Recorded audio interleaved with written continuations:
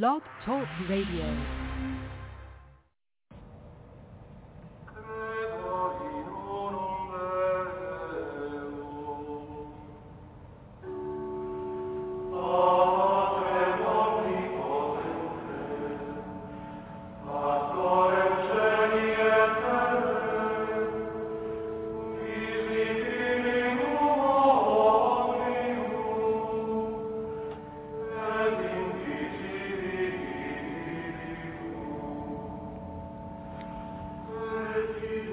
Welcome back to Zion's Redemption Radio Network. I'm your host, Mark Lichtenwalter.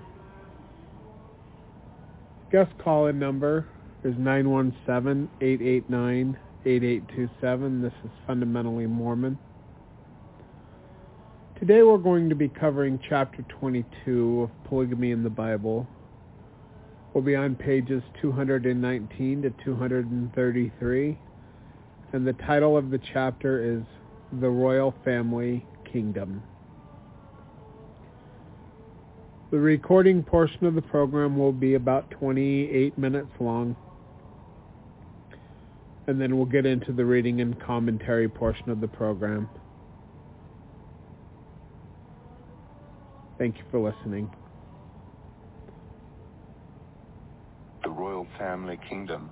Chapter 22 of Polygamy in the Bible, pages 219 to 233, program for Tuesday, February the 22nd, 2022 at 6 p.m. Mountain Time.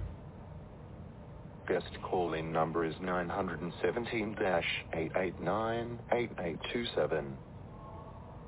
Men and brethren, let me freely speak unto you of the patriarch David, that he is both dead and buried, and his sepulchre is with us unto this day.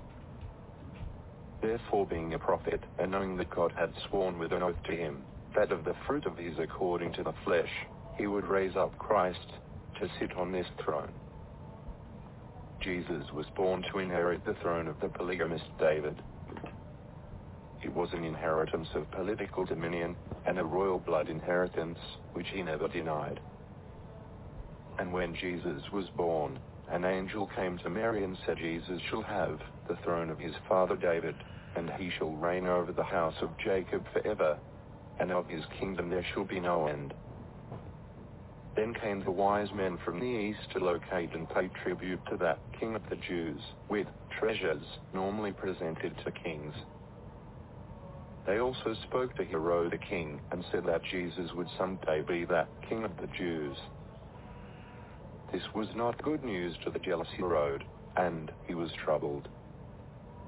This, too, was the conclusion of all the chief priests, who said that it was thus written by the prophets.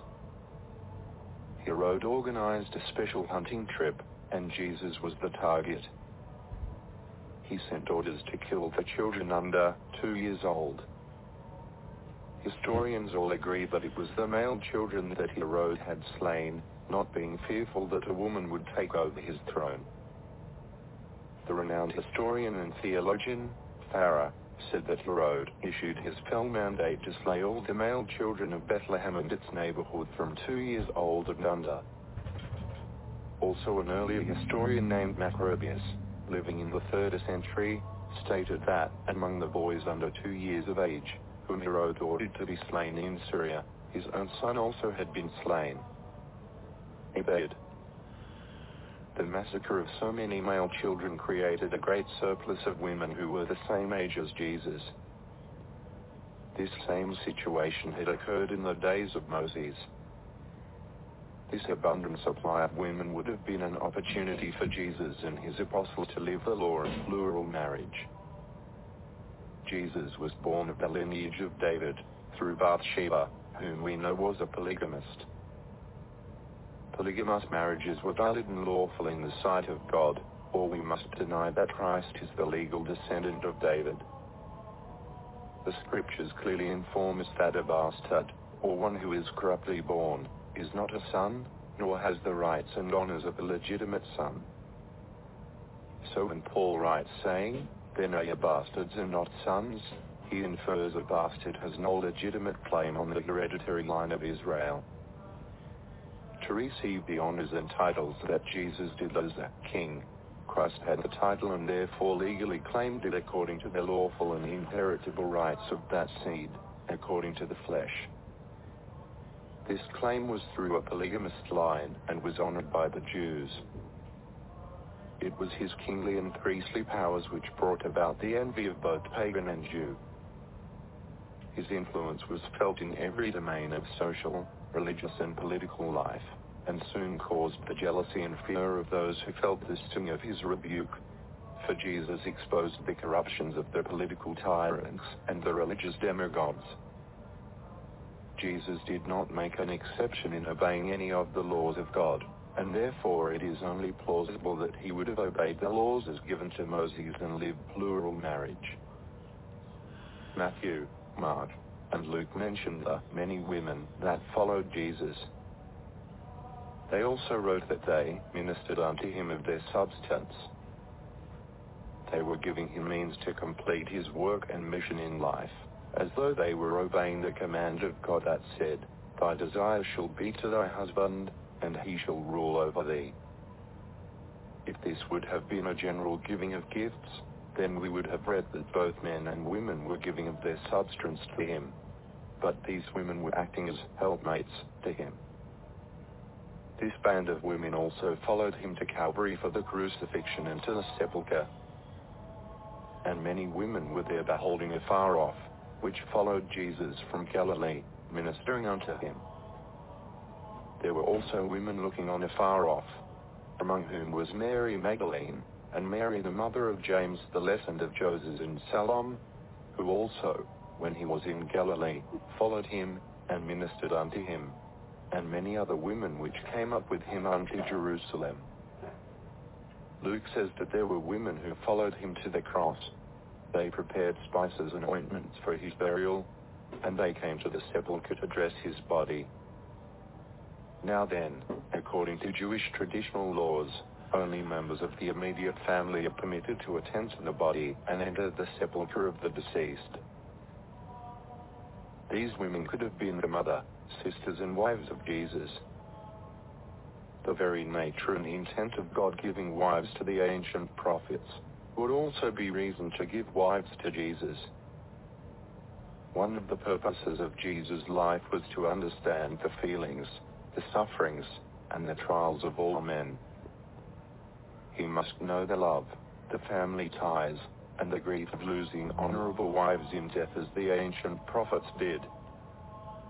How could Jesus know the feelings and emotions of those ancient prophets who had lived plural marriage, with all of their trials and joys, the love and the sorrows connected therewith, unless he in like manner had obeyed the same laws and commandments from God? For years before Christ's coming, the Jews believed in a Messiah who would have children.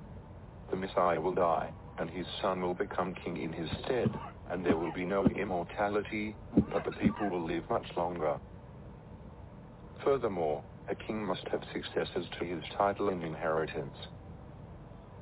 For a king to die without an heir is not only a disgrace, but it is a mark of divine disapproval. From the testimony of Isaiah, Christ lived to have children and see them. Said he, "But he was wounded for our transgressions, he was bruised for our iniquities, the chastisement of our peace was upon him, and with his stripes we are healed. Yet it pleased the Lord to bruise him, he hath put him to grief. When thou shalt make his soul an offering for sin, he shall see his seed, he shall prolong his days, and the pleasure of the Lord shall prosper in his hand. He shall see of the travail of his soul, and shall be satisfied." When a person sees his own children, he is seeing his seed. This is what Isaiah said would be the privilege of the Messiah. Would God say that it is pleasing in his sight for righteous men during the time of Abraham or Moses to live the principle of polygamy and raise large families, but that in a different time they couldn't? Would God be more tolerant of the wicked raising children in wickedness in Christ's time, but was intolerant of them to do so when Moses was alive? It is only reasonable that God should check the increase of the wicked, and at the same time increase the families of the righteous. There are 16 to 18 books of the Old Testament that are entirely silent in regard to the practice of plural marriage, and there are 8 writers of the New Testament that did not mention it. That does not mean that during the time in which those books were written, it was not practiced or that it was not permitted. Man's honor and glory is obtained by woman. Alone and single, man fades into insignificance, but through women and children, his glory is extended and perpetuated. For this reason Paul said that the woman is the glory of the man. Jesus was not the exception to this principle. Before he died, he said to the Father, "Father, the hour has come. Glorify thy Son, that thy Son may also glorify thee. I have glorified thee on the earth. I have finished the work which thou gavest me to do." Isaiah the prophet saw the Messiah seated upon the throne of the temple. In the year that King Uzziah died, I saw also the Lord sitting upon a throne, high and lifted up, and his train filled the temple. In this instance the train was not a robe and dash, for it filled the temple. This train implies more than just disciples. The term referred to relations or family members. This was also the interpretation by Paul, who says concerning Jesus, "Verily he took not on him the nature of angels, but he took on him the seed of Abraham." Abraham the polygamist, being a friend of God, the Messiah chose to take upon himself his seed, and by marrying many honorable wives to himself, show to all future generations that he approbated the plurality of wives under the Christian dispensation, as well as under the dispensations in which his polygamist ancestors lived. In the light of new revelation and new archaeological findings, these little-known facts are finding their way to discovery. In 1875, an archaeologist by the name of Guinea discovered these facts in ancient records. The written commentary of the learned Ems Viadli are most revealing. Did Jesus have children? There seems to be evidence that such was the case. In 1873, M. Clement Guinea discovered near Béthune on the Mount of Offense certain sarcophagi of extremely ancient times. On these were small crosses, but none of the usual symbols of Jewish burials, which leaves no doubt of the religion of the persons whose remains were preserved in them. M. Clement Guinea, writing of these discoveries in the Palestine Exploration Fund Quarterly, 1874, 7-10, notes the following to have been buried there: Salom, wife of Judah, Judah, son of Eliezer, Lazarus, Eleazar, the son of Nathan, Martha, daughter of Pasash, Simeon, son of Jesus, Salamzion, daughter of Simeon. Other sarcophagi had been destroyed earlier. Concerning them writes Clement Guinea, by singular coincidence, which from the first struck me very forcibly, these inscriptions, found close to the Béthune road, and very near the site of the village, contain nearly all the names of the personages in the Gospels in which belong to the place: Eliezer, Lazarus, Simon, Martha. A host of other coincidences occur at the site of all these evangelical names. The Simeon, son of Jesus, was called in one of the inscriptions the priest, H. Cohen, and M. Clement Guinea concluded. This Simeon might very well be the second bishop of Jerusalem. But then would arise the grave question of the marriage of Christian priests. Since Simeon has a daughter named Salamzion, M. Clement Guinea's French name suggests him to be Catholic, and bound to the doctrines of celibacy. However, the first 15 bishops of Jerusalem were circumcised Jews, and the earlier ones, at least, certainly obeyed the marriage commandments. Lieutenant seems the only reason Clement Guinea did not candidly state his beliefs was the question of a married clergy. for throughout his article he suggests this Simeon to have been the Bishop of Jerusalem. He promised to write a complete paper on the subject when he had more carefully examined all the find. Lieutenant was an important find from the standpoint of archaeology, for it was the first actual discovery of the name Martha, which would alone be sufficient to make this collection important from an exegetic point of view. Yet, his promised paper was never published. Why? Was it because a full study of the find disclosed that this Simeon, the son of Jesus, was the Bishop of Jerusalem? I fully believe this to be the case. Orthodox Christians have purposely destroyed valuable historical evidences which would prove embarrassing to them. That such was probably the case here is suggested by the fact that several ancient writers imply that Simeon, the Bishop of Jerusalem, and President of the Church, died c. 106 was of the family of Jesus.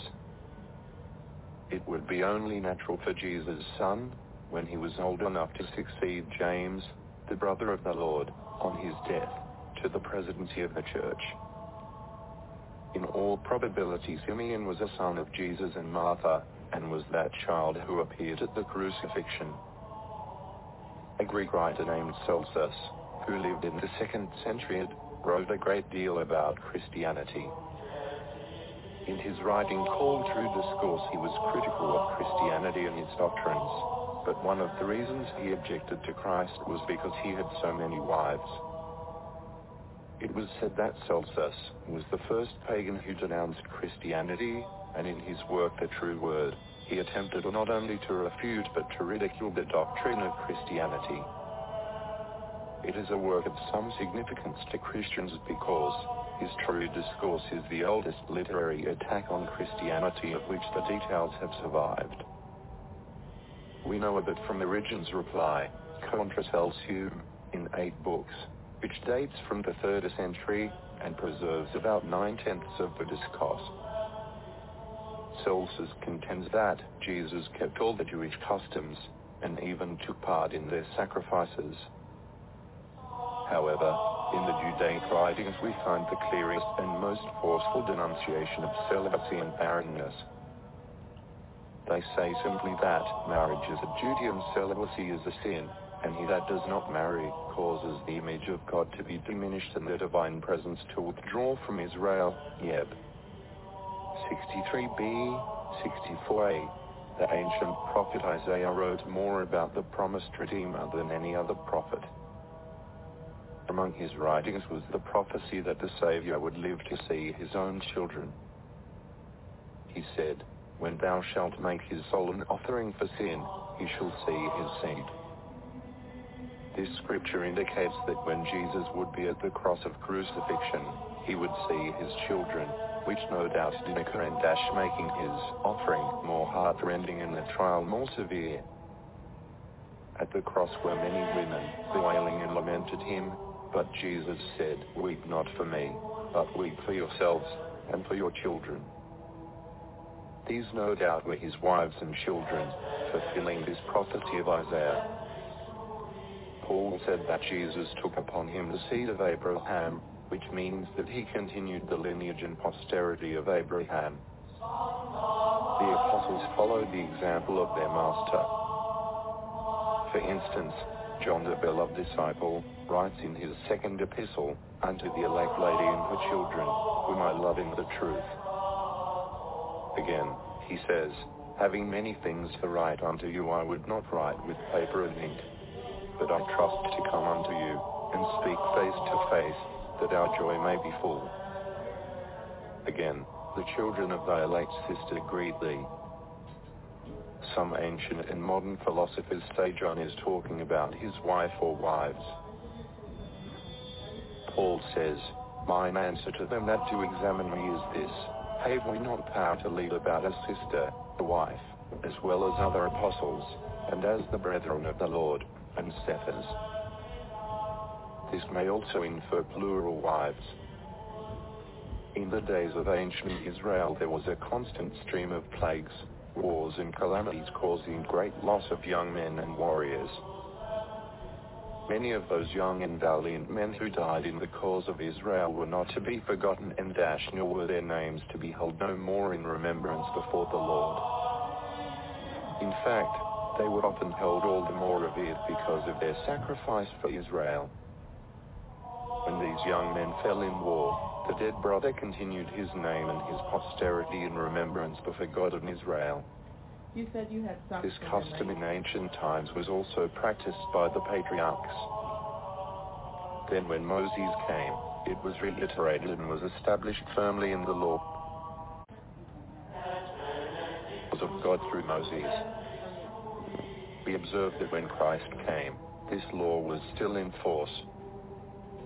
There was no abolishment or changing, nor was anything introduced that prevented the ancient law of God from being practiced at the time of Christ. Was there anything in the teachings of Christ or his apostles that abolished this law or changed it? Did Christ, as he went forth baptizing and teaching new converts, ever say anything about the law that required a brother to marry a deceased brother's widow? Not a word. Jesus did not say that Moses suffered a plurality of wives because of the hardness of their hearts, and that it was not so from the beginning. No, he said directly the reverse. Lieutenant was for putting away wives, and for not taking wives that Jesus condemned them. Putting away wives was not only a condemnation by Christ and the apostles, but it was considered an evil for thousands of years before they made that announcement. There are certain evidences, then, which are apparent by their absence. 1. Of all the sins that Jesus condemned, he made no mention of plural marriage. 2. Jesus never condemned nor apologized for any of the ancient prophets who lived plural marriage. 3. Jesus saw many people in the Jewish community who had more than one wife, but he never chastised or corrected them for their marriages. 4. Jesus never instructed his apostles to condemn the practice of plural marriage. 5. Out of the several obligatory laws of Moses, which pertain to plural marriage, Jesus never made any change in those laws. The New Testament never changed the laws of plural marriage in the Old Testament, so they were left in force by Christ. If any changes would have been made, they would have been equally explicit and just as positive in their enunciation. But such clear and definite changes are not to be found, and neither is there any reason that such a change should be made. If plural marriage would have been a sin, it is certain that Jesus and his apostles would not have been afraid to speak against it. We must also ask that if Jesus had not been married and had not had children, then why don't Christians not get married and not have children if they believe he was perfect and they should follow him? Jesus was born in the lineage of kings. He was honored and called a king of kings, and a king of the Jews. He had the responsibility of the throne of David. John the Baptist also announced the coming of that kingdom. When he was hailed before the Romans, it was for the charge of being a king. His accusers said, "We found this fellow perverting the nation, and forbidding to give tribute to Caesar, saying that he himself is Christ a king." When they brought him before Pilate, Pilate therefore said unto him, "Art thou a king then?" Jesus answered, "Thou sayest that I am a king. To this end was I born, and for this cause came I into the world, that I should bear witness unto the truth." They mocked him as a king by putting on him a purple robe and dashed the royal robe of a king. And then for a king's crown, they put on his head the crown of thorns. On the cross of crucifixion was the inscription of his crime, and king. One of the thieves who hung beside him said, "If he be the king of Israel, let him now come down from the cross." Jesus was guilty of being a king. He was honored as a king, he taught as a king, and he obeyed the laws of his birthright as a king. So Christ came through the lineage of Israel as a king, indeed as a king of kings. Though most of the tribes had become dispersed and their identity lost, Judah retained the lawful and hereditary family line. According to prophecy, the scepter shall not depart from Judah, nor a lawgiver from between his feet, until Messiah, the Christ, come. Genesis. This lineage of royal priesthood was based upon a polygamous line of ancestry. If Jesus did not marry and have children, then he failed as the true Messiah in the following ways. 1. He failed as a king by not continuing the lineage of royalty. No worse fate can befall a king than to have his posterity stop because of his failure to have a son to carry on the rights of that throne and genealogical line. 2. He failed as a patriarch in that patriarchal lineage of priesthood. 3. He failed in keeping the laws of Moses, which were to be a perpetual law kept by Israel's lineage. 4. He failed as a father, for every man was given the command to multiply and replenish the earth and to continue that lineage and seed. If Jesus were a polygamist, then he obeyed all these laws and commandments according to the law, inheritance and the priesthood. Chapter 23. Prophets and apostles were married.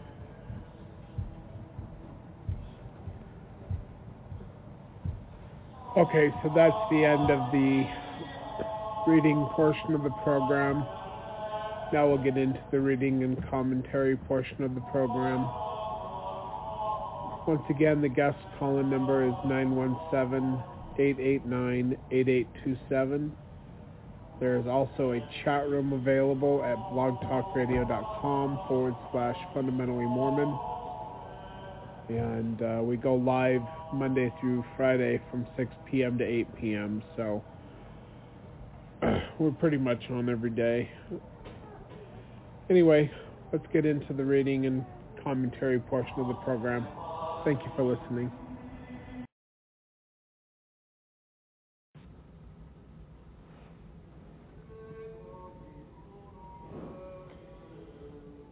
The Royal Family Kingdom, Chapter 2 of Polygamy in the Bible, pages 219 to 233.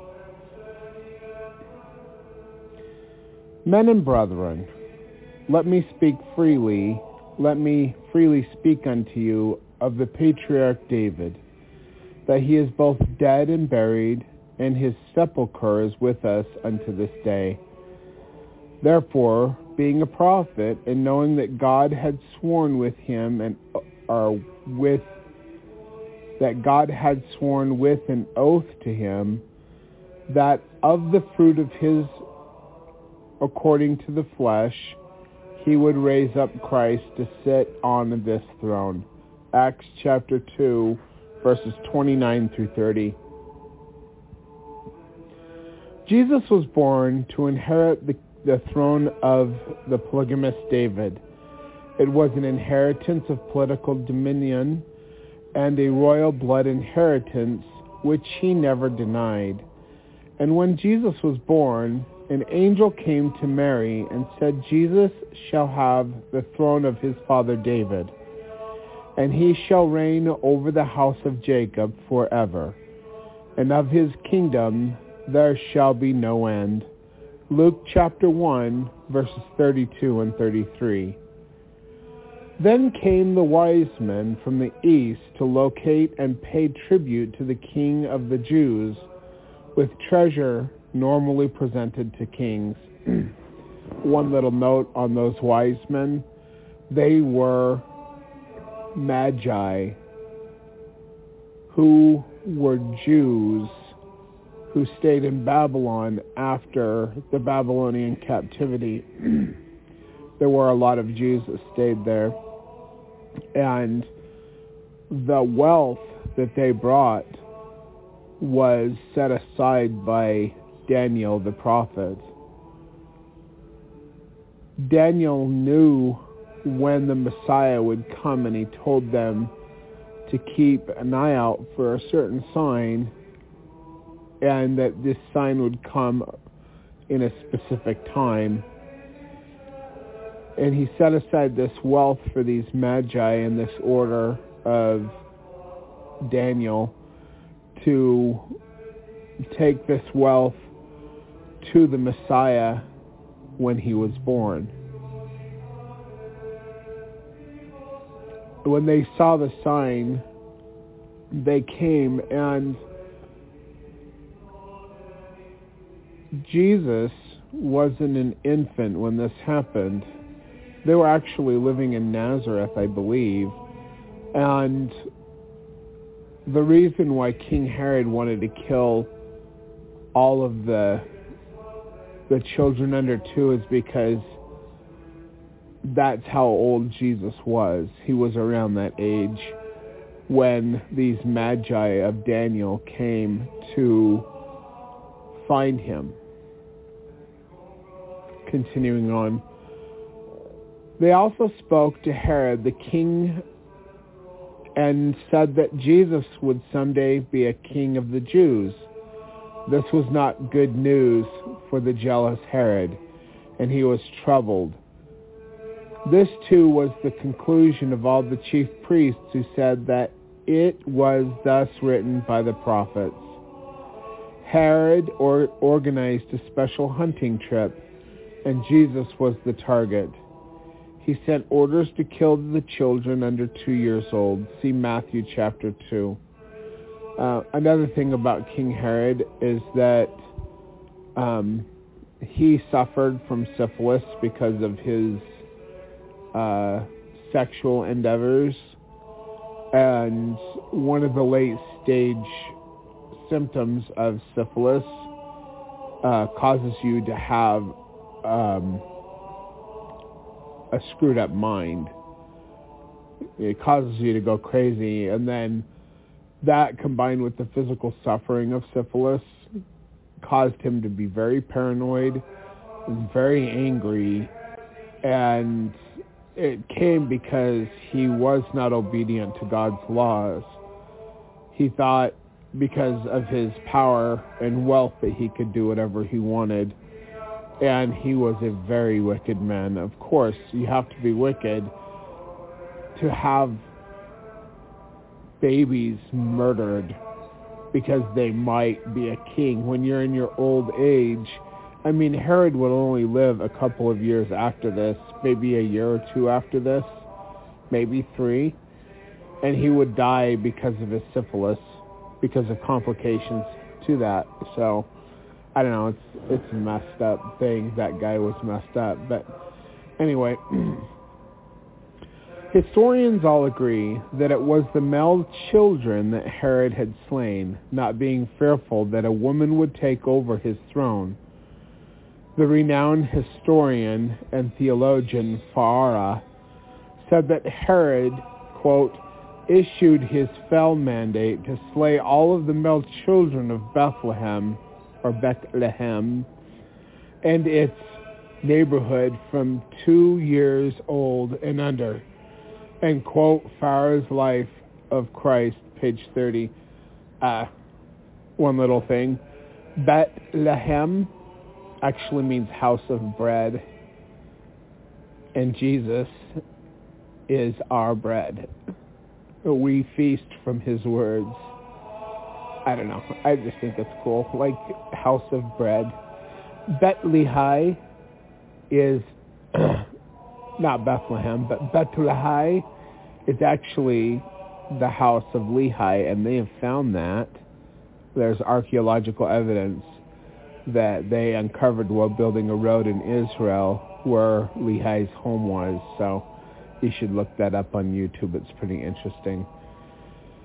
Also, an earlier historian named Macrobius lived in the 3rd century, stated that, quote, among the boys under 2 years of age whom Herod ordered to be slain in Syria, his own son also had been slain.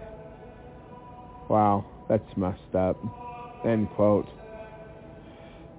The massacre of so many male children created a great surplus of women who were the same age as Jesus. this same situation had occurred in the days of Moses, this abundant supply of women would have been an opportunity and his apostles to live the law of plural marriage. Because, once again, not only do you have more elect women just by nature, there are more elect women who qualify for the higher blessings than there are men. But when you have this horrible thing where these male children are murdered, you're going to have the ratio of women go up as compared to men because they were killed when they were babies. Also, when you have war, you're losing a lot of men, and you have a ratio of women that is higher than that of men, which is another reason why people would live plural marriage. Continuing on, Jesus is born of the lineage of David through Bathsheba, whom we know was a polygamist.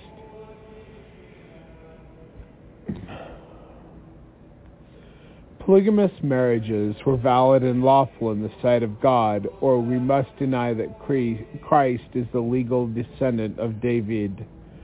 The scriptures clearly inform us that a bastard, or one who is corruptly born, is not a son and nor has the rights and honors of a legitimate son. So when Shaul, or Paul, writes saying, quote, "Then are we bastards and not sons," Hebrews chapter 12, verse 18, he infers a bastard has no legitimate claim on the heredity line of Israel to receive the honors and titles that Jesus did as a king. See Matthew chapter 21, verse 5. Our Messiah had the title and therefore legally claimed it according to the lawful and inheritable rights of the seed according to the flesh. See Romans chapter 1, verse 3. This claim was through a polygamous line that was honored by the Jews. It was his kingly and priestly powers which brought about the envy of both pagan and Jew. His influence was felt in every domain of social, religious, and political life, and soon caused the jealousy and fear of those who felt the sting of his rebuke. For Jesus exposed the corruption of the political tyrants and the religious demagogues. Jesus did not make an exception in obeying any of the laws of God, and therefore it is only plausible that he would have obeyed the laws as given to Moses and lived plural marriage. Matthew, Mark, and Luke mention the many women that followed Jesus. They also wrote that they were ministers unto him of their substance. They were giving him means to complete his work and mission in life, as though they were obeying the command of God that said, "Thy desire shall be to thy husband, and he shall rule over thee." If this would have been a general giving of gifts, then we would have read that both men and women were giving of their substance to him. But these women were acting as helpmeets to him. This band of women also followed him to Calvary for the crucifixion and to the sepulchre.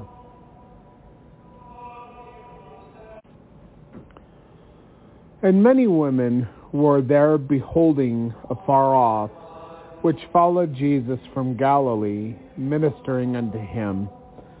Matthew chapter 27, verse 55. There were also women looking on afar off, among whom Mary Magdalene and Mary the mother of James the Less, and of Joses and Salome, who also, when he was in Galilee, followed him and ministered unto him, and many other women which came up with him unto Jerusalem. Mark chapter 15, verse 40 and 41. Luke says that there were women who followed him to the cross. They prepared spices and ointments for his burial, and they came to the sepulchre to dress his body. See Luke chapter 23, verses 55 and 56. See also Luke chapter 24, verses 1 through 3. Now then, according to the Jewish traditional laws, only members of the immediate family are permitted to attend the body and enter the sepulchre of the deceased. These women could have been the mother, sisters, and wives of Jesus. The very nature and intent of God giving wives to the ancient prophets would also be reason to give wives to Jesus. One of the purposes of Jesus' life was to understand the feelings, the sufferings, and the trials of all men. He must know the love, the family ties, and the grief of losing honorable wives in death as the ancient prophets did. How could Jesus know the feelings and emotions of those ancient prophets who had lived plural marriage with all of their trials and joys, the love and the sorrows connected therewith, unless he, in like manner, had obeyed the same laws and commandments from God? For years before Christ's coming, the Jews believed in a Messiah who would have children. And in fact, Tovia Singer and Michael Sobak and Stuart Federer, like, these are Jews that I enjoy listening to. They drive me insane in their thought processes, but they judge Christianity based on apostate Christianity and what apostate Christianity does and says. And apostate Christianity will say that Jesus was never married.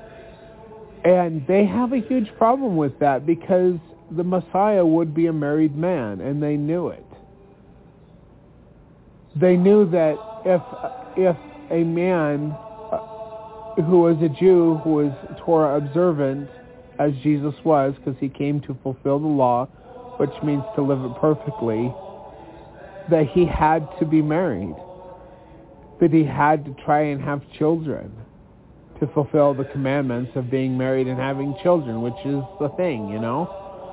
And they would judge Jesus according to apostate Christianity, and it drives me nuts because, and it makes me sad because they're judging him based on a lie. Rome hijacked early Christianity. Early Christians were Torah observant. They kept the law. And when Rome hijacked Christianity, they perverted it.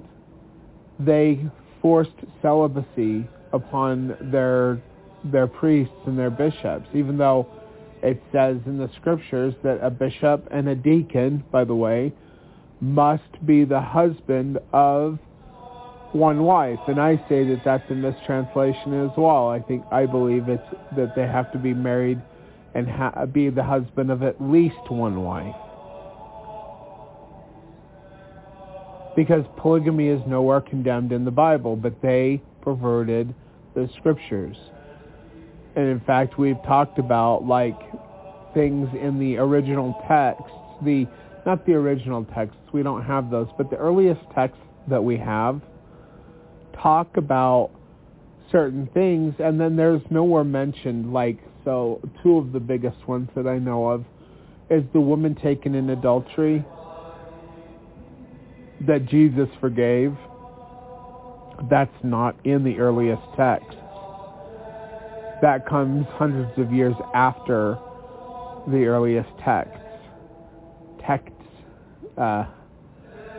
I'm not sure how well that word is going to go over on the recording because I don't think I say it right. But also another one was that women should stay silent in the churches, that's not in the earliest texts either. That's not in the earliest writings. That was added 300 or 400 years after Christ.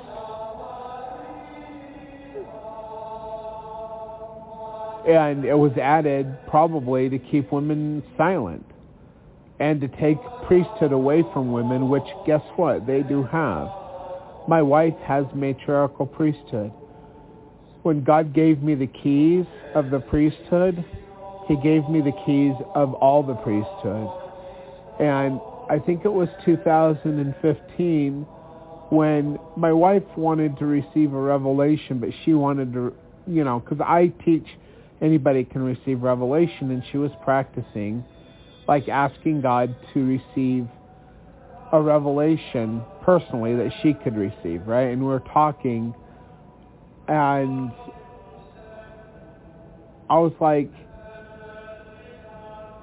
I started receiving a revelation, and it was just in my mind, but the Spirit came upon me very strongly, and I said, Kim, get a piece of pen or a piece of paper and a pencil and write this down. And I received a revelation specifically for her, which was not the goal of the night. Like, she wanted to receive it on her own by herself, and she has received revelation as well, but at this point she had not. Anyway, so I started writing, and within the period of 10 minutes, the revelation was complete, and it was completely given to me, and I gave my wife matriarchal priesthood at the command of the Father. And she can assist in blessings. And she has. So, for those of you that don't know, God had me organize a church called the Church of the Living Messiah and the School of the Prophets back in 2013. There are only a couple of offices within the church. I have ordained certain 70 apostles and certain apostles. But the two main roles, well, the three main roles in the church are myself. I am the Lord's anointed. I received the anointing of the Father under his own hand in 2003. Then there is a bishop who holds patriarchal priesthood, and he's actually a descendant of Newell Knight, which I think is funny because he's named after him. But he holds patriarchal priesthood, and then you have the office of patriarch, and the patriarch of the church, actually, he fell. Like, he was going down a bad path, and he was receiving revelations, and he started just throwing all the revelations out, but he was receiving revelations from Satan, and I tried to help him recover, but he went down a dark path, and in 2016 I had to excommunicate him and another person from the Church of the Living Messiah. But anyway, getting back to the patriarchal and matriarchal priesthood, when we set my daughter apart, or not set her apart, we confirmed her a member of the Church of Jesus Christ and of the Church of the Living Messiah, and we gave her the gift of the Holy Ghost. My wife stood in. I put my hands on my child's head, who was 8 years old. Brother Knight, I'm not going to say his first name, put his hands on her head as the patriarchal priesthood, and my wife put her hands on my daughter's head as the matriarchal priesthood. So I thought it was really interesting, and that's what God told me to do. So I have the fullness of the priesthood, Blaine has the patriarchal I guess I just said his first name. But anyway, he has the patriarchal priesthood, and my wife has the matriarchal priesthood. And we did as we were commanded. And it was a beautiful, beautiful experience for all of us involved, but especially my daughter. Continuing on. The Messiah will die, and his son will become king in his stead, and there will be no immortality, but the people will live much longer. And that comes from The Messiah Idea in Jewish History by Greenstone, page 147. So we're at page 223. Furthermore, we just read page 222, and it's the February 22nd, 2022. Haha. Interesting. Anyway, page 223, we're at 28%. Actually, I gotta look at this. I wonder. Hold on, I'm just scrolling back up real quick, just because I'm curious. Oh my gosh. Page 222 is at 22%. That's funny. I love numbers. I'm ridiculous. Like when I'm driving and there's a cool number on my dash, like my odometer or my hours, because the truck records the hours of operation or whatever. I'll tell my wife, Kim, guess what? And she'll be like, what? Because we talk on the phone a lot. And I'll tell her the number that I'm excited about, and she laughs because I'm ridiculous. All right, so I got to find page 223 now.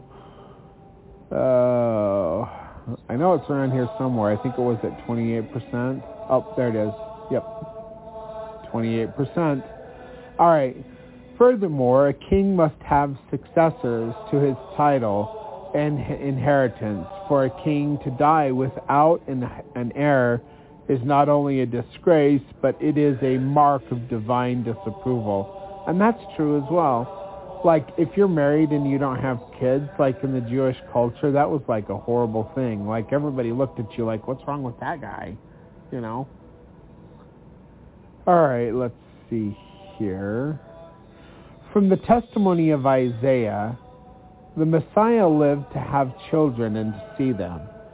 Quote, and this is Isaiah, but he was wounded for our transgressions. He was bruised for our iniquities. The chastisement of our peace was upon him, and with his stripes we are healed. Yet it pleased the Lord, or Yehovah, to bruise him. He hath put him to grief. When thou shalt make his soul an offering for sin, he shall see his seed. He shall prolong his days, and the pleasure of the Lord shall prosper in his hand. He shall see of the travail of his soul, and shall be satisfied. Isaiah chapter 5, 10, and 11. I'm sorry, Isaiah chapter 53, verses 5, 10, and 11. I think I'm still trying to wake up from sleeping earlier. I'm going to get a drink here real quick.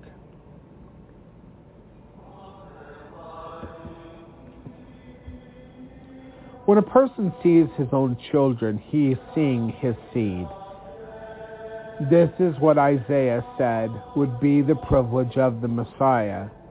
Would God say that it is pleasing in his sight for righteous men during the time of Abraham and Moses to live the principle of polygamy and raise large families, but that in a different time they couldn't?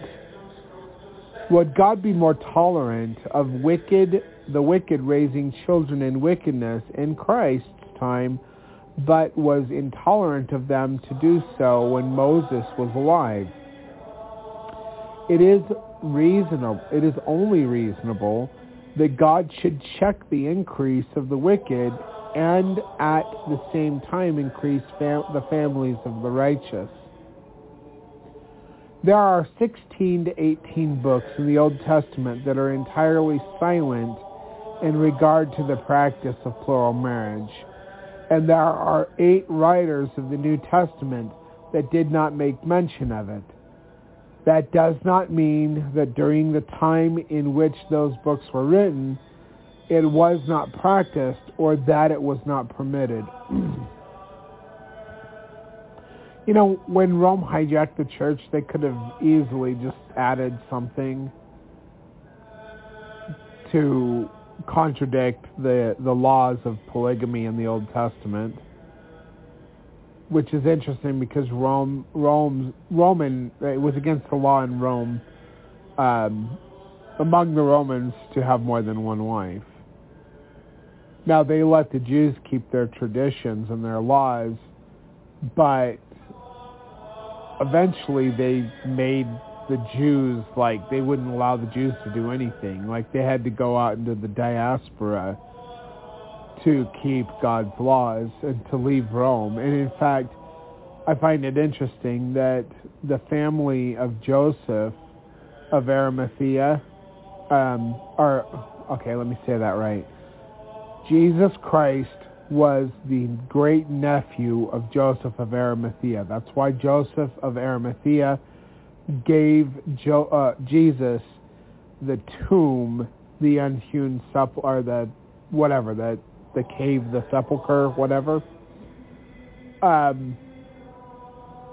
But Joseph of Arimathea was a tin trader, and he used to go up beyond Hadrian's Wall up into Scotland, and he was a trader, and he had a business. And he took the wives and children of Jesus Christ and the mother of Jesus Christ up to Scotland. And the reason why they went to Scotland is because they went beyond Hadrian's Wall, which was the end of the Roman Empire. The Scots were not putting up with the Romans, and they never were able to get past Hadrian's Wall, at least in that time, to conquer Scotland. So Joseph took the family of Jesus out of Rome, and because they were scared, they were worried that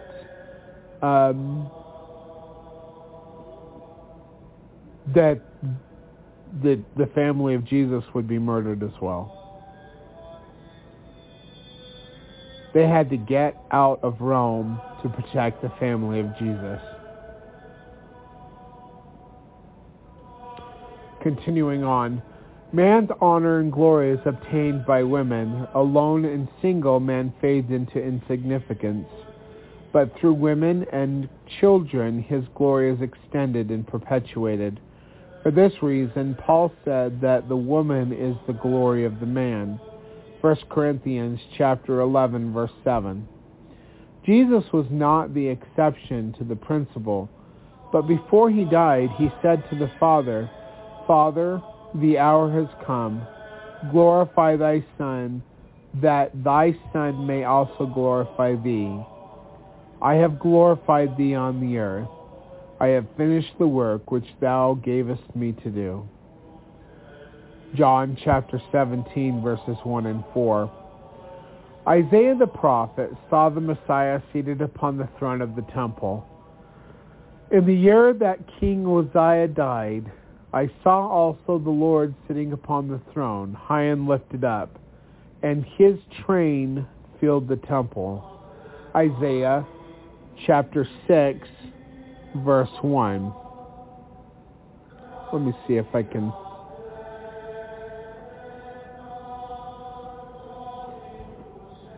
So, the New Oxford American Dictionary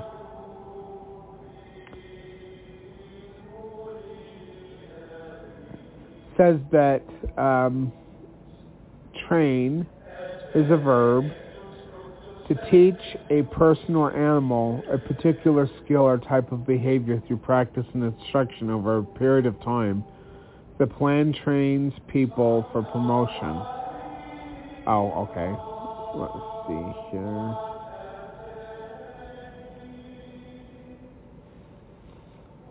I'm trying to figure out, like, if there's a Hebraic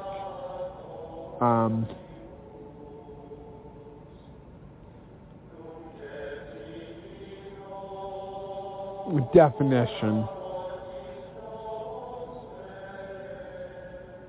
Of course, train is a vehicle or whatever, and to train somebody also is... Okay, I'm not going to mess with that. Anyway, so his train filled the temple. In this instance, the word train was not a robe, for it filled the temple. This train implies more than just disciples. The term refers to relations or family members. This was also the interpretation by Paul, who says concerning Jesus, "Verily he took not on him the nature of angels, but he took on him the seed of Abraham." Hebrews chapter 2, verse 16.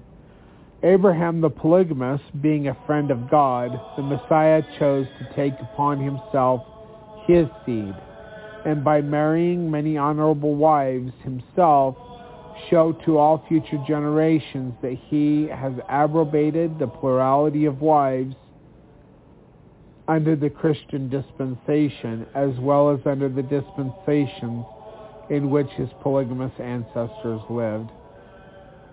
Approbated, what does that mean? We're going to learn words today, everybody.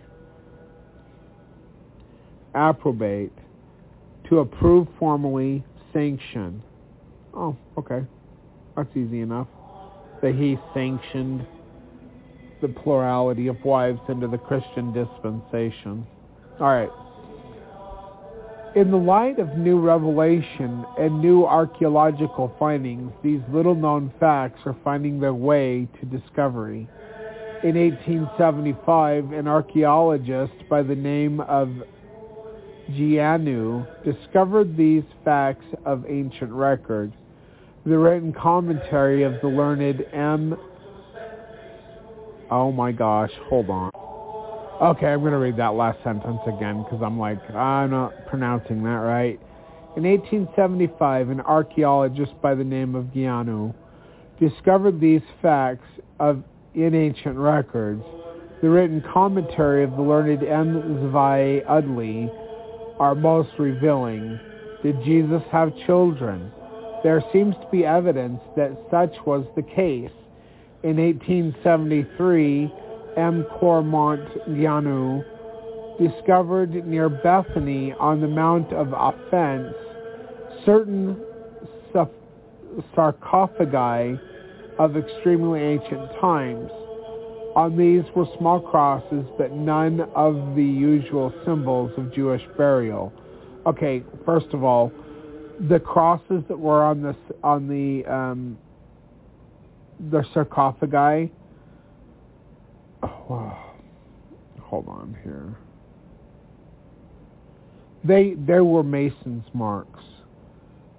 They would put the crosses on the ossuaries to keep for the bones. So if you put a body in a sepulcher, you let it rot and decompose, and over the period of a year, you come back a year after the death and you have bones.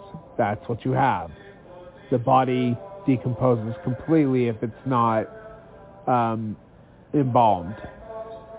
So you've got these bones, and what they do is they will take the bones and they will take a sarcophagus and they will put the bones in the sarcophagus, and then they put the lid, and usually the sarcophagi is made of limestone, carved limestone.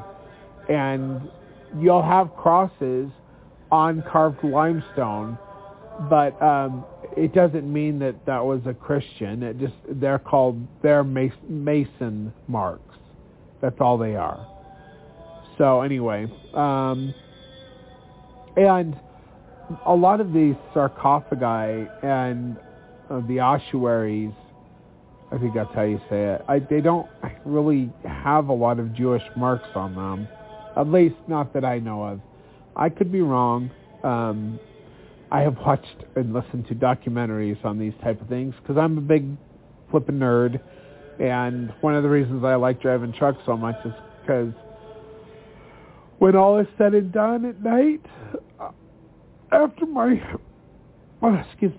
wife goes to bed, and after all of the radio show and all of the whatever it is that, like whatever phone call I'm on or Zoom meeting or whatever, I listen to documentaries. I listen to a lot of documentaries because I'm just interested in history, and I'm interested in my ancestors who are Scottish and Jewish. I'm interested in theology. And that doesn't only mean I am interested in Jewish or Christian theology. I'm interested in Hindu theology and Buddhist theology. In fact, before I met the Mormon missionaries, I used to study at a Buddhist, Tibetan Buddhist temple. And I thought it was funny. When we went into the sanctuary, they had this big old statue of the Buddha. Well, it was like a life-size statue of the Buddha that was, sitting how the Buddha sits with his hands and like all of everything in the right place. Anyway, but they had this stinking Buddha sitting on this, I guess it was a stage, and all of these Tibetans are like 4 feet tall, and so they can walk upright in there, but I'm almost 6 feet tall, and if I have shoes on, I'm 6 foot tall, and my head was above the eye level of the Buddha. So if I walked into that room standing up, the monks would smack me with this thing that they had. It didn't hurt, but they'd be like, get your head down, because it was disrespectful, according to them, to have your head above the eye level of the Buddha. I am interested in all of that stuff. And those Tibetan Buddhists, they know how to cook a mean meal. Like, oh my gosh, I loved going and being with them. It was fun. I enjoyed it. Anyway, but that was a long time ago. All right, so let's see here. All right, I'll just start with the sentence that got me stuck on that little tangent. On these were small crosses, but none of the usual symbols of Jewish burial, which leaves no doubt of the religion of the person who remains were preserved in them. Claremont Guianu, writings of these discoveries in the Palestinian Exploration Fund Quarterly, or now it's Palestine Exploration Fund Quarterly, 1874, pages 7 through 10, notes that the following have been buried there. Salome, wife of Judah, son of Eleazar, and Eleazar in Hebrew is our word for Lazarus. Eleazar, son of Nathan, Martha, daughter of Pesach, Simeon, son of Jesus, or Yeshua, Salom Zion, daughter of Simeon. Other sarcophagi had been destroyed earlier. Concerning them, writes Claremont Guianu, by singular coincidence, which from the first struck me very forcibly. These inscriptions, found close to the Bethany road, were very near the site of the village contained nearly all the names of personages in the gospel scene which belonged to the place. Eleazar, or Lazarus, Simeon, Martha, and a host of other coincidences occur at the site of all these evangelical names. Now, they have found other sarcophagi which are related to the Gospels, and I was listening to a documentary on this the other day, and they were making an apartment complex in Israel, and they are trying to do the foundation with all the concrete footings and all of that, and they accidentally opened up a tomb, a sepulcher, I guess. And so everybody had to stop, and they had to bring the archaeologists in, and they had 3 days to gather all the information and whatever they wanted to gather before they put a concrete slab over this tomb and filled it in and built the apartment complex over the top of it. They noted the location of where the tomb was underneath somebody's apartment, which I find extremely interesting. Anyway, this happened in 1983. Well, on the ossuaries, there were names of the family members of Jesus Christ. And there were names of disciples of Jesus Christ. And I don't know, I just find it interesting that we know that some of his family did go beyond Hadrian's Wall, but then you had other, you had a lot of disciples stay in Jerusalem. They were like, we're not going anywhere, right?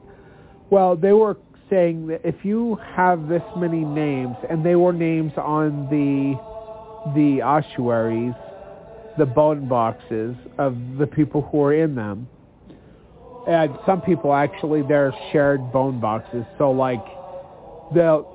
they will put multiple people in one bone box or ossuary.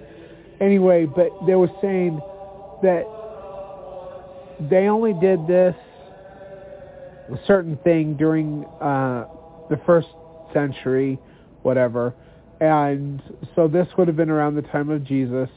And you have all of these names from Scripture in this tomb, and that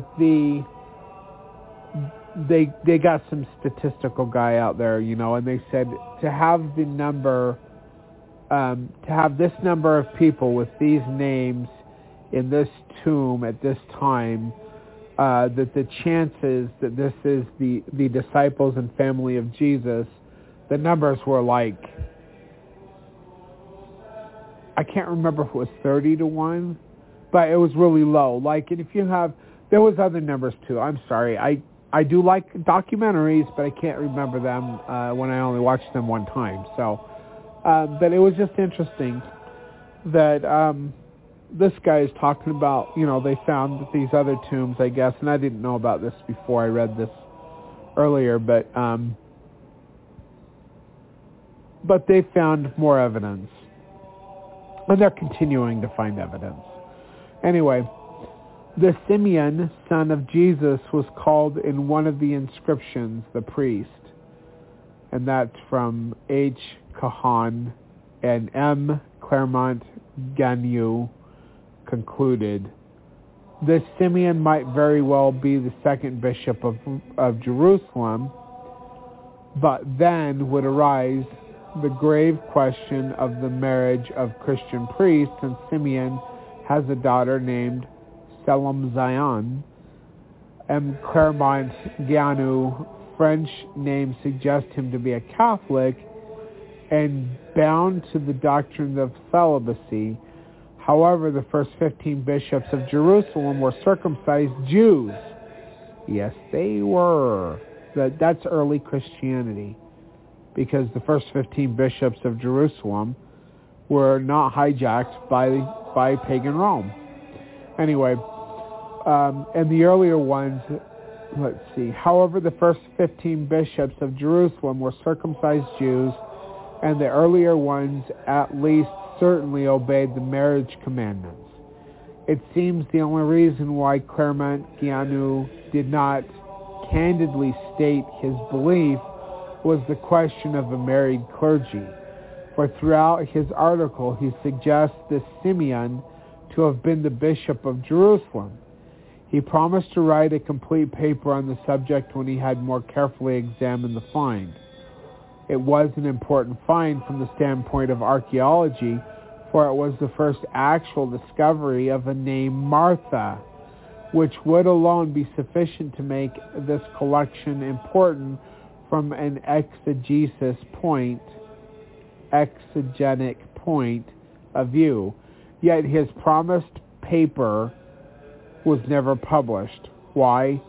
Was it because of a full study of the find disclosed that this Simeon, son of Jesus, was the bishop of Jerusalem?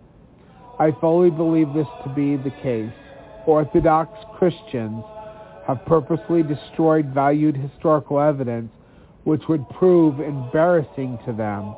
That such was probably the case here is suggested by the fact that several ancient writers imply that Simeon, the son of that Simeon, the bishop of Jerusalem and president of the church, died in 106 AD and was the family of Jesus. It would be only natural for Jesus' son, when he was old enough, to succeed James, the brother of Jesus, on his death to presidency in the church. In all probability, Simeon was the son of Jesus and Martha, and was that child who appeared at the crucifix. And that is according to M. Zvi Udley, Ph.D., in his book Truth, Volume 13, page 253. The Greek writer named Celsus, who lived in the 2nd century A.D., wrote a great deal about Christianity in his writing called The True Discourse. He was critical of Christianity and its doctrines, but one of the reasons he objected to Christ was because he had so many wives. It was said that Celsus was first pagan who denounced Christianity, and in his work, The True Word, he attempted not only to refute, but to ridicule the doctrine of Christianity. And quote Encyclopedia, Jewish Encyclopedia, Volume 3, page 637. It is a work of some significance to Christians because, quote, his True Discourse is the oldest literary attack on Christianity of which the details have survived. We know of it from Origen's reply, Contra Coelium, in 8 books which date from the 3rd century and preserves about 9/10 of the discourse, and quote Oxford Dictionary of the Christian Church, page 260. Celsus contends that Jesus kept all the Jewish customs and even took part in their sacrifices. And quote by Contra Coelium by Origen, page 71. However, in the Judaic writings, we find the clearest and most forceful denunciation of celibacy and barrenness. They say simply that marriage is a duty and celibacy is a sin. And he that does not marry causes the image of God to be diminished and the divine presence to withdraw from Israel. And that is in Yeb, Tractate 63b, and Tractate 64b. And I believe that is in the Talmud. They say Judaic writings, but Tractate, Well, it doesn't say that. It says Yeb 63b and 64a, but I'm pretty sure Yeb in Tractate 64b and 64a are in the Talmud. Now, if you don't know, the Talmud is 72 books of rabbis' writings. And last week we actually had a woman try to claim that she was a Jew, but she was also a Protestant. Well, I'm a Mormon, but I'm also a Jew. My family, my grandmother's a Jew, was a Jew anyway, or is a Jew, because you're Jew by blood, right? Anyway, but so I guess you could be a Protestant and a Jew, you know. I mean, I was a Protestant and a Jew. I was a Baptist. Actually, during that time, though, my family had kept it hidden from me that we were Jewish, that my grandmother was a Jew, and that we come from Czechoslovakia and East Germany. And I didn't know at the time, but when I was Baptist, I would have been a Baptist Jew, I guess. Anyway, I'm not, I wasn't raised in Judaism, though. So, but she was trying to claim that she had read the Talmud. And I was like, really? That's impressive. And I was like, I thought, I couldn't remember how many volumes. I thought it was 28. It turned out it's like 72 volumes. And they're like thick books, too. 72 thick books. And if I wanted to buy the Talmud, which I would love to just read in, it costs between $2,700 to $3,000. Probably, if you get a nice set, a lot more than that. And I just don't have that kind of money. I mean, I do have 2 Book of Mormons from 1901, but that would only get me that would probably get me about $1,200. They're Parley P. Pratt editions of the Book of Mormon. And, I'd have to come up with the remaining $1,500 if I were to sell those Book of Mormons, and I'm not going to do that. Anyway, the ancient prophet Isaiah wrote more about the promised Redeemer than any other prophet. Among his writings was the prophecy that the Savior would live to see his own children. He said, quote, "When thou shalt make his soul an offering for sin, he shall see his seed." Isaiah, or Yeshayahu, chapter 53, verse 10. This scripture indicates that when Jesus would be at the cross of crucifixion, he would see his children, which no doubt did occur, making his offering more heartbreaking or heartrending and the trial more severe. At the cross were many women bewailing and lamenting him. But Jesus said, "Weep not for me, but weep for yourselves and for your children." Luke chapter 23, verse 29. These, no doubt, were his wives and children fulfilling this prophecy of Isaiah. Paul said that Jesus looked upon him. Paul said that Jesus took upon him the seed of Abraham. Hebrews chapter 2, verse 16, which means that he continued the lineage and posterity of Abraham. Page 229. The apostles followed the example of their master. For instance, John, the beloved disciple, writes in his second epistle,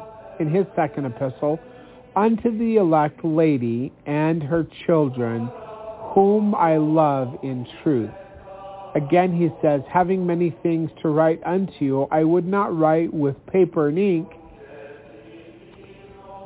but I trust to come unto you and speak face to face, that our joy may be full. Again, the children of thine elect sister greet thee." Some ancient and modern philosophers say John is talking about his wife or wives. Paul says, "Mine answer to them that do examine me is this: have we not power to lead about a sister, a wife, as well as other apostles, and as the brethren of the Lord, and Cephas? This may also infer plural wives. In the days of ancient Israel, there was a constant stream of plagues, wars, and calamities causing great loss of young men and warriors. Many of those young and valiant men who died in the cause of Israel were not to be forgotten, nor were their names to be held no more in remembrance before the Lord. In fact, they were often held all the more revered because of their sacrifice for Israel. When these young men fell in war, the dead brother continued his name and posterity in remembrance before God and Israel. So another part of the Torah, another law in Torah, is that when you marry, you're not allowed to go to war for 1 year. Your job is to make your wife happy and to give her a child. That's your job. As a Jew in Israel, they cannot draft you or conscript you or whatever and make you go to war. Your duty is to make your wife happy and to give her children. And I don't know if it talks about this in this particular chapter, but that is something I've read and something I've studied in depth on. So anyway, this custom in ancient times was also practiced by the patriarchs. Then when Moses came, it was reiterated and was established firmly in the laws of God through Moses. We observe that when Christ came, this law was still in force. There was no abolishment or changing, nor was anything introduced that perverted that ancient law of God from being practiced at the time of Christ. Or on page 230 at 78%. Was there anything in the teachings of Christ or his apostles that abolished this law or changed it? Did Christ, as he went forth baptizing and teaching new converts, ever say anything about the law that required a brother to marry a deceased brother's widow? Not a word. And that is part of the law too. That's part of Torah. Like, if you have a brother who gets killed or who dies for some reason, and his wife does not have any children, it is the duty of the brother, whether he's married or not, to take upon him the widow of his brother, and to impregnate her and to raise up children to the name of the dead brother. That's one of God's laws, and Jesus did not come to do away with one jot or tittle, that nothing in the law would be abolished until all things were fulfilled. Jesus did not say that Moses suffered a plurality of wives because of the hardness of the heart, and that it was not so from the beginning. No, he said directly the reverse. It was for putting away wives and for not taking wives that Jesus condemned them. Putting away wives was not only a condemnation by Christ and the apostles, but it was considered an evil for thousands of years before they made that announcement. There are certain evidences then which were apparent by their absence. Number one, of all the sins that Jesus condemned, he made no mention of plural marriage. Number two, Jesus never condemned nor apologized for any of the ancient prophets who lived plural marriage. Number three, Jesus saw many people in the Jewish community who had more than one wife, but he never chastised them or corrected them for their marriages. Number four, Jesus never instructed his apostles to condemn the practice of plural marriage. Number five, out of the several obligatory laws of Moses which pertained to plural marriage, Jesus never made any changes in those laws. And he couldn't anyway, because Deuteronomy chapter 23 says that we're not allowed to change. We're not allowed to add to or to take away from the law of God. So on page 230, and we're getting to the point where I have to make a new clip because I can only go so long. So, Emmett, if you're listening, we're on I'm titling it Poly, chapter 22, part 3. So go ahead and play that at this time. Also, the guest call-in number is 917-889-8827. If you call during the recording, the pre-recorded part of the show, I will take your phone calls off air in the screening room. And when we get to the point where at the end of the recording part of the show, whatever, if you want to go on live, you can go on live, and if not, I will answer your questions or comment on whatever it was that you said to me in the screening room. So once again, that phone number is 917-889-8827. That's 917-889-8827. And Emmett, now you can play part 3.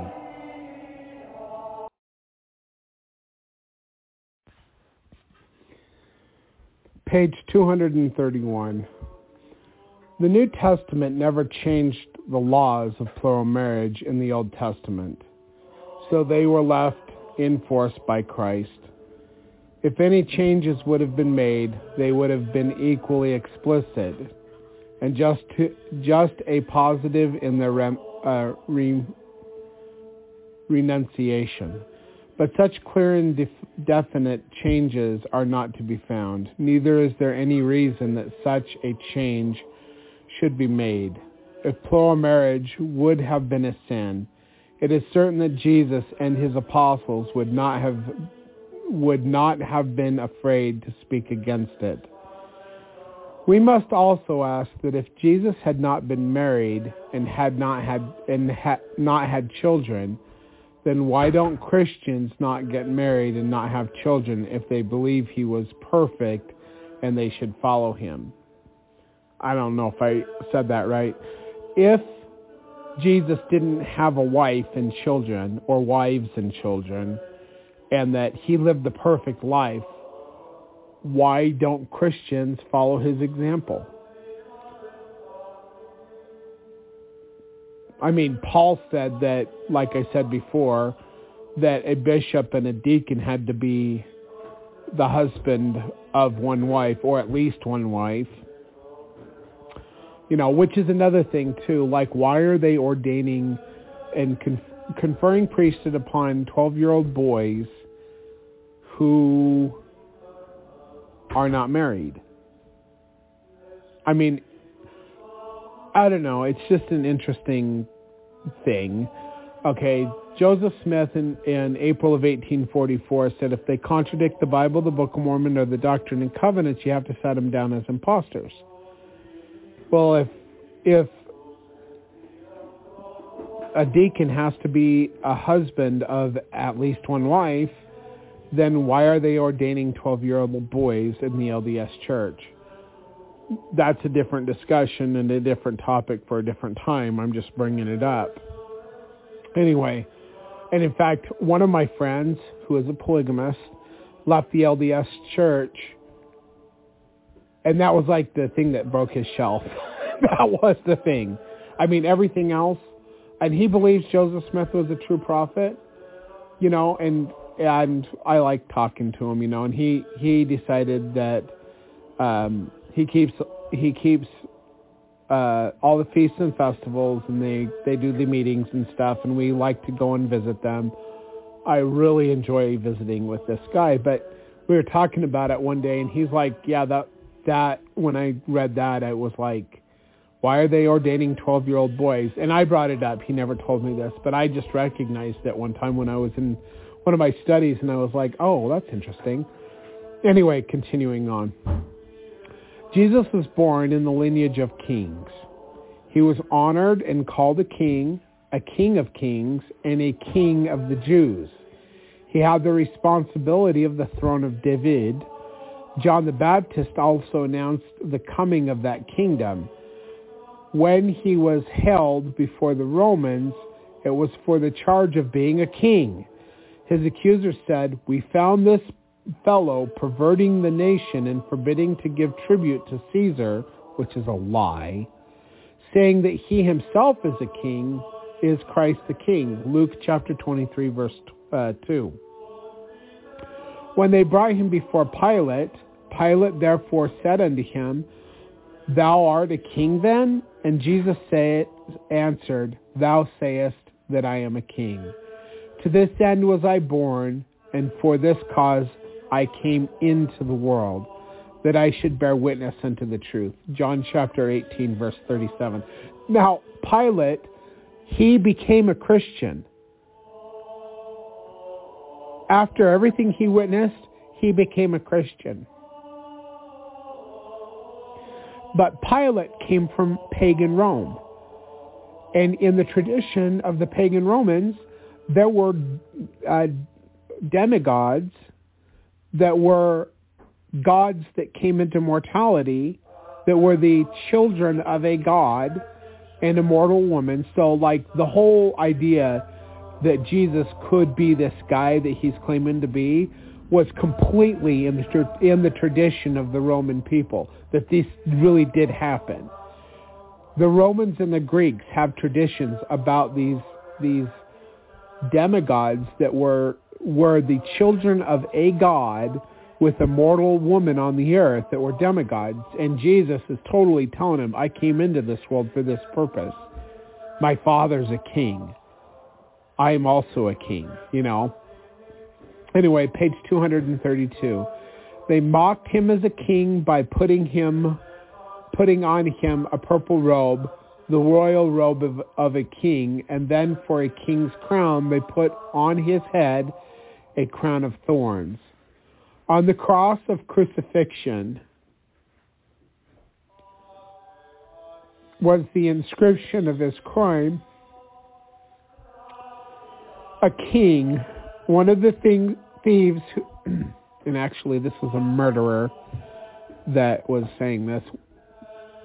So there was a murderer and there was a thief that were up there, and I guess the murderer probably was a thief too. But anyway, one of the things who hung beside him said, "If he be a king of Israel, let him come down from the cross."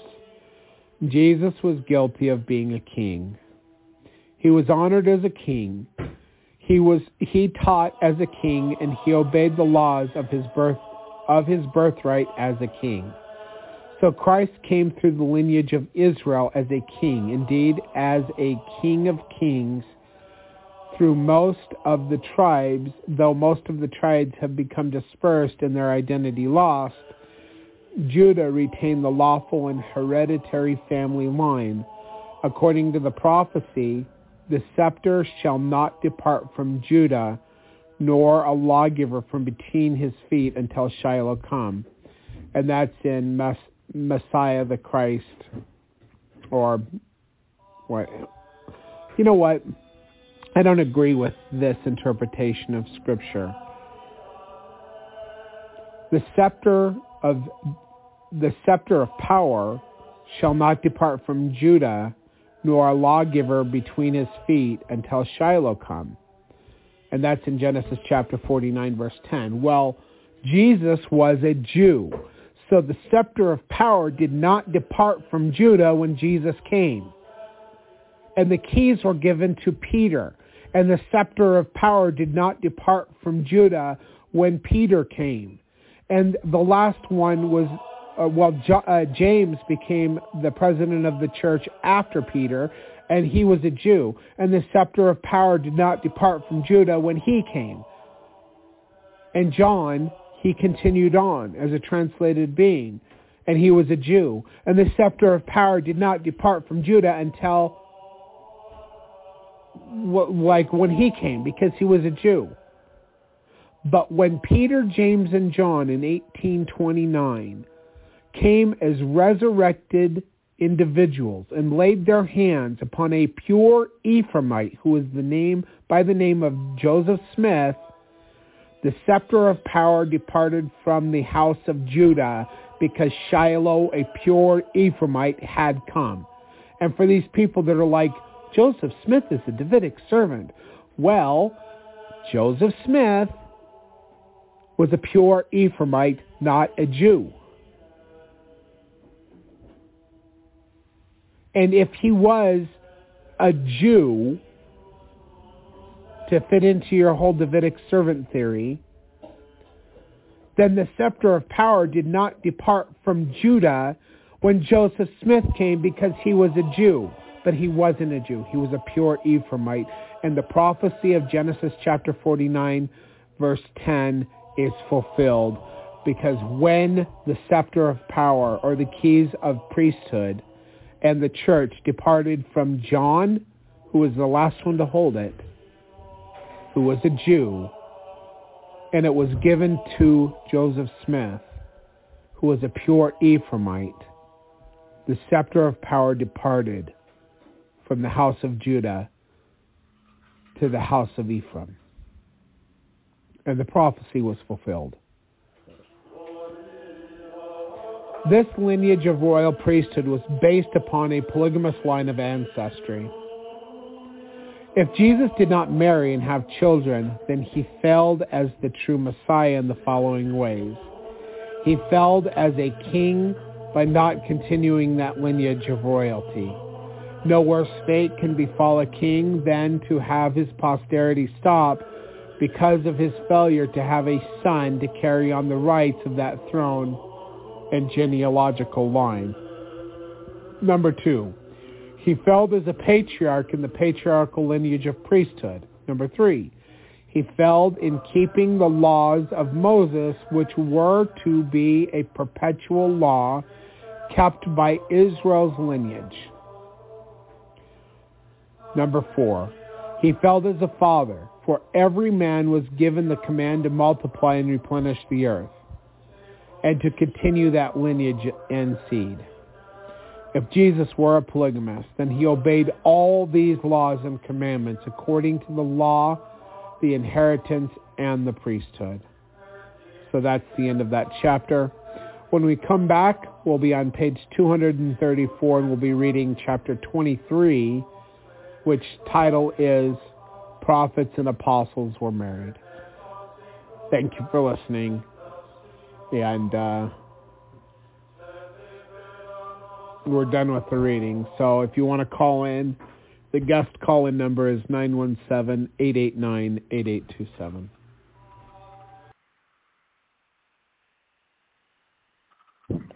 Hello. You guys there?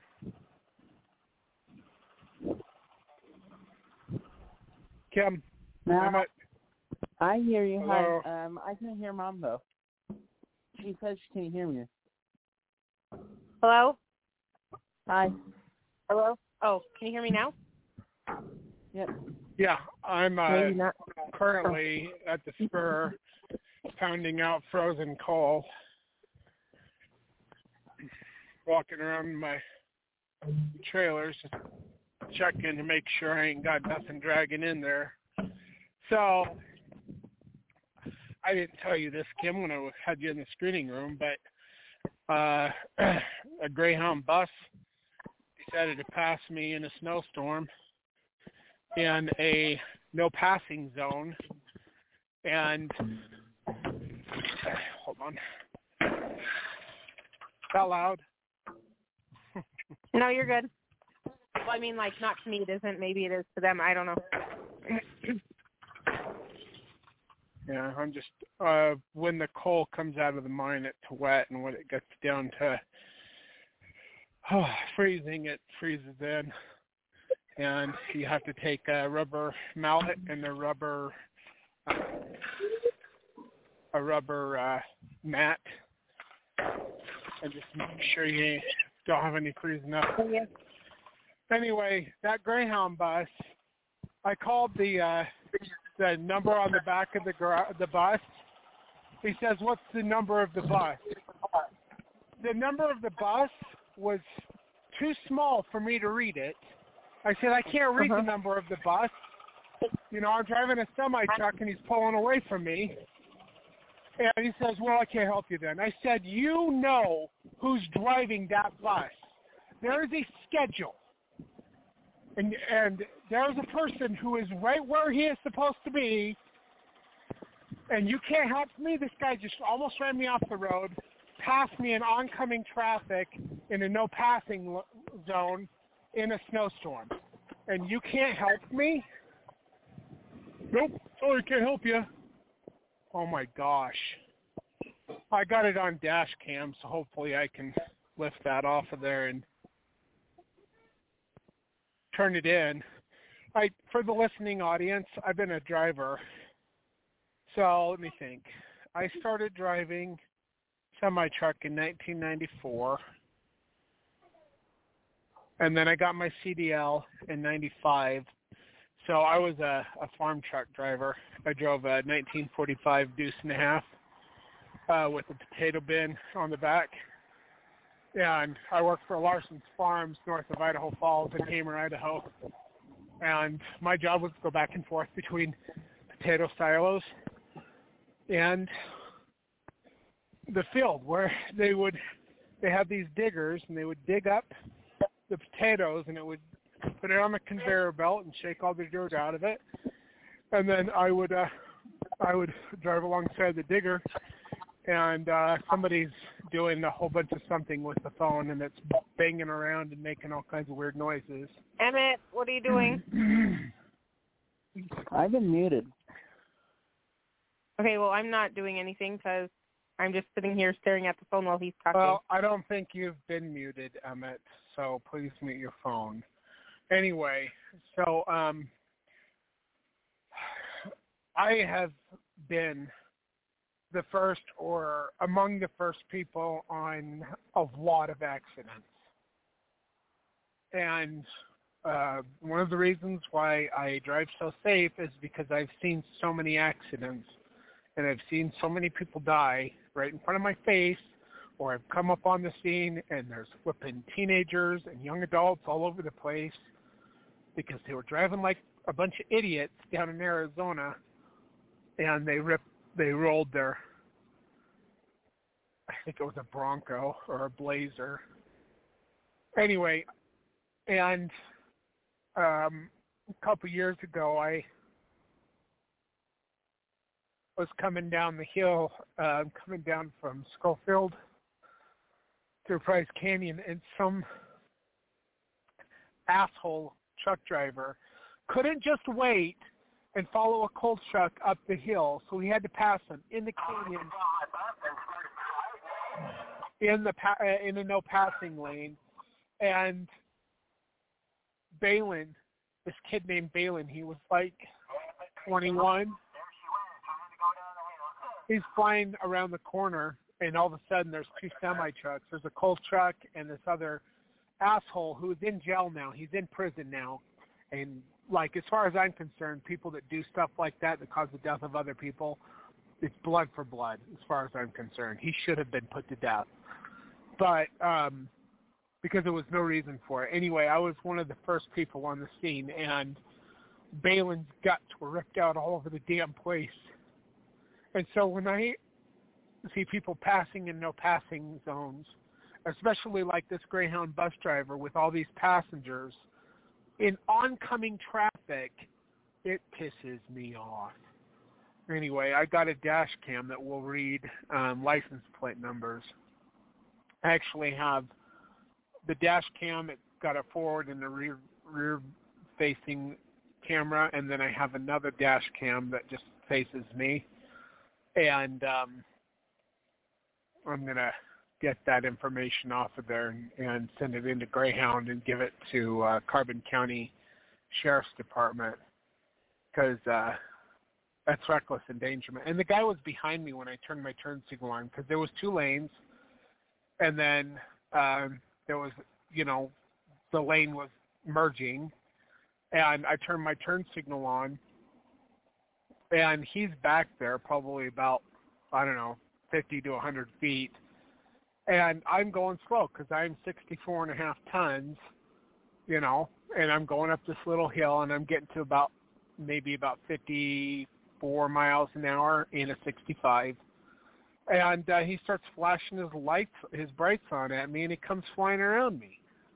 And it's like the top of a hill on a turn, so, you know, you don't see anybody coming until they're there, and there was a semi-truck coming. Anyway, so it's snowing like crazy out here tonight, and I had to dump my coal in Price instead of taking it to Castleville because they told us the roads are impassable. So now I got to drive back to the truck yard. Hopefully I can get there. There's a hill called 4 Mile that's not really steep, but it's steep enough to give us problems. Anyway, but I'm going to try to get back to the yard tonight. So, and then I guess I'll be working Saturday night because I only got one load today, but they said that this storm is going to be here until 5 p.m. tomorrow night, which is fine because 5 p.m. is the beginning of my shift. Oh, by the way, Kim, since I'm going to be home tomorrow, can you call our babysitter and let them know that I will be watching our baby? Okay, yes, and also you have him Monday and Tuesday because she has a thing that she has to do. Sorry. Curses. You need to find a second babysitter. Last week he did this to me, and I was tired all week long because of Monday and Tuesday. Like, I never recovered. Listen, I think it has to do with Scott's birthday, so it's a thing. It's his 50th. It's a big deal. We have to go. Oh, are they doing it on Saturday?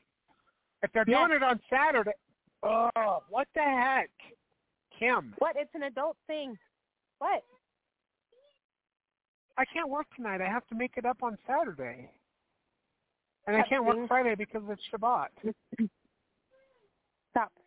Not you. Her. Stop. You know what? I did get one load. I only have to make up 3 loads, so I don't have to go in right at 5. I'll go in late. Okay. So let me message her, though, really quick. I'm going to mute me while I message her. Okay. Anyway, so this program's been long enough anyway. And let's see. I'm sitting here at the coal yard. I don't see anybody. Is anybody in the guest call-in line or in the chat room, Emma? No one's in the call-in line. I'm checking the chat room now.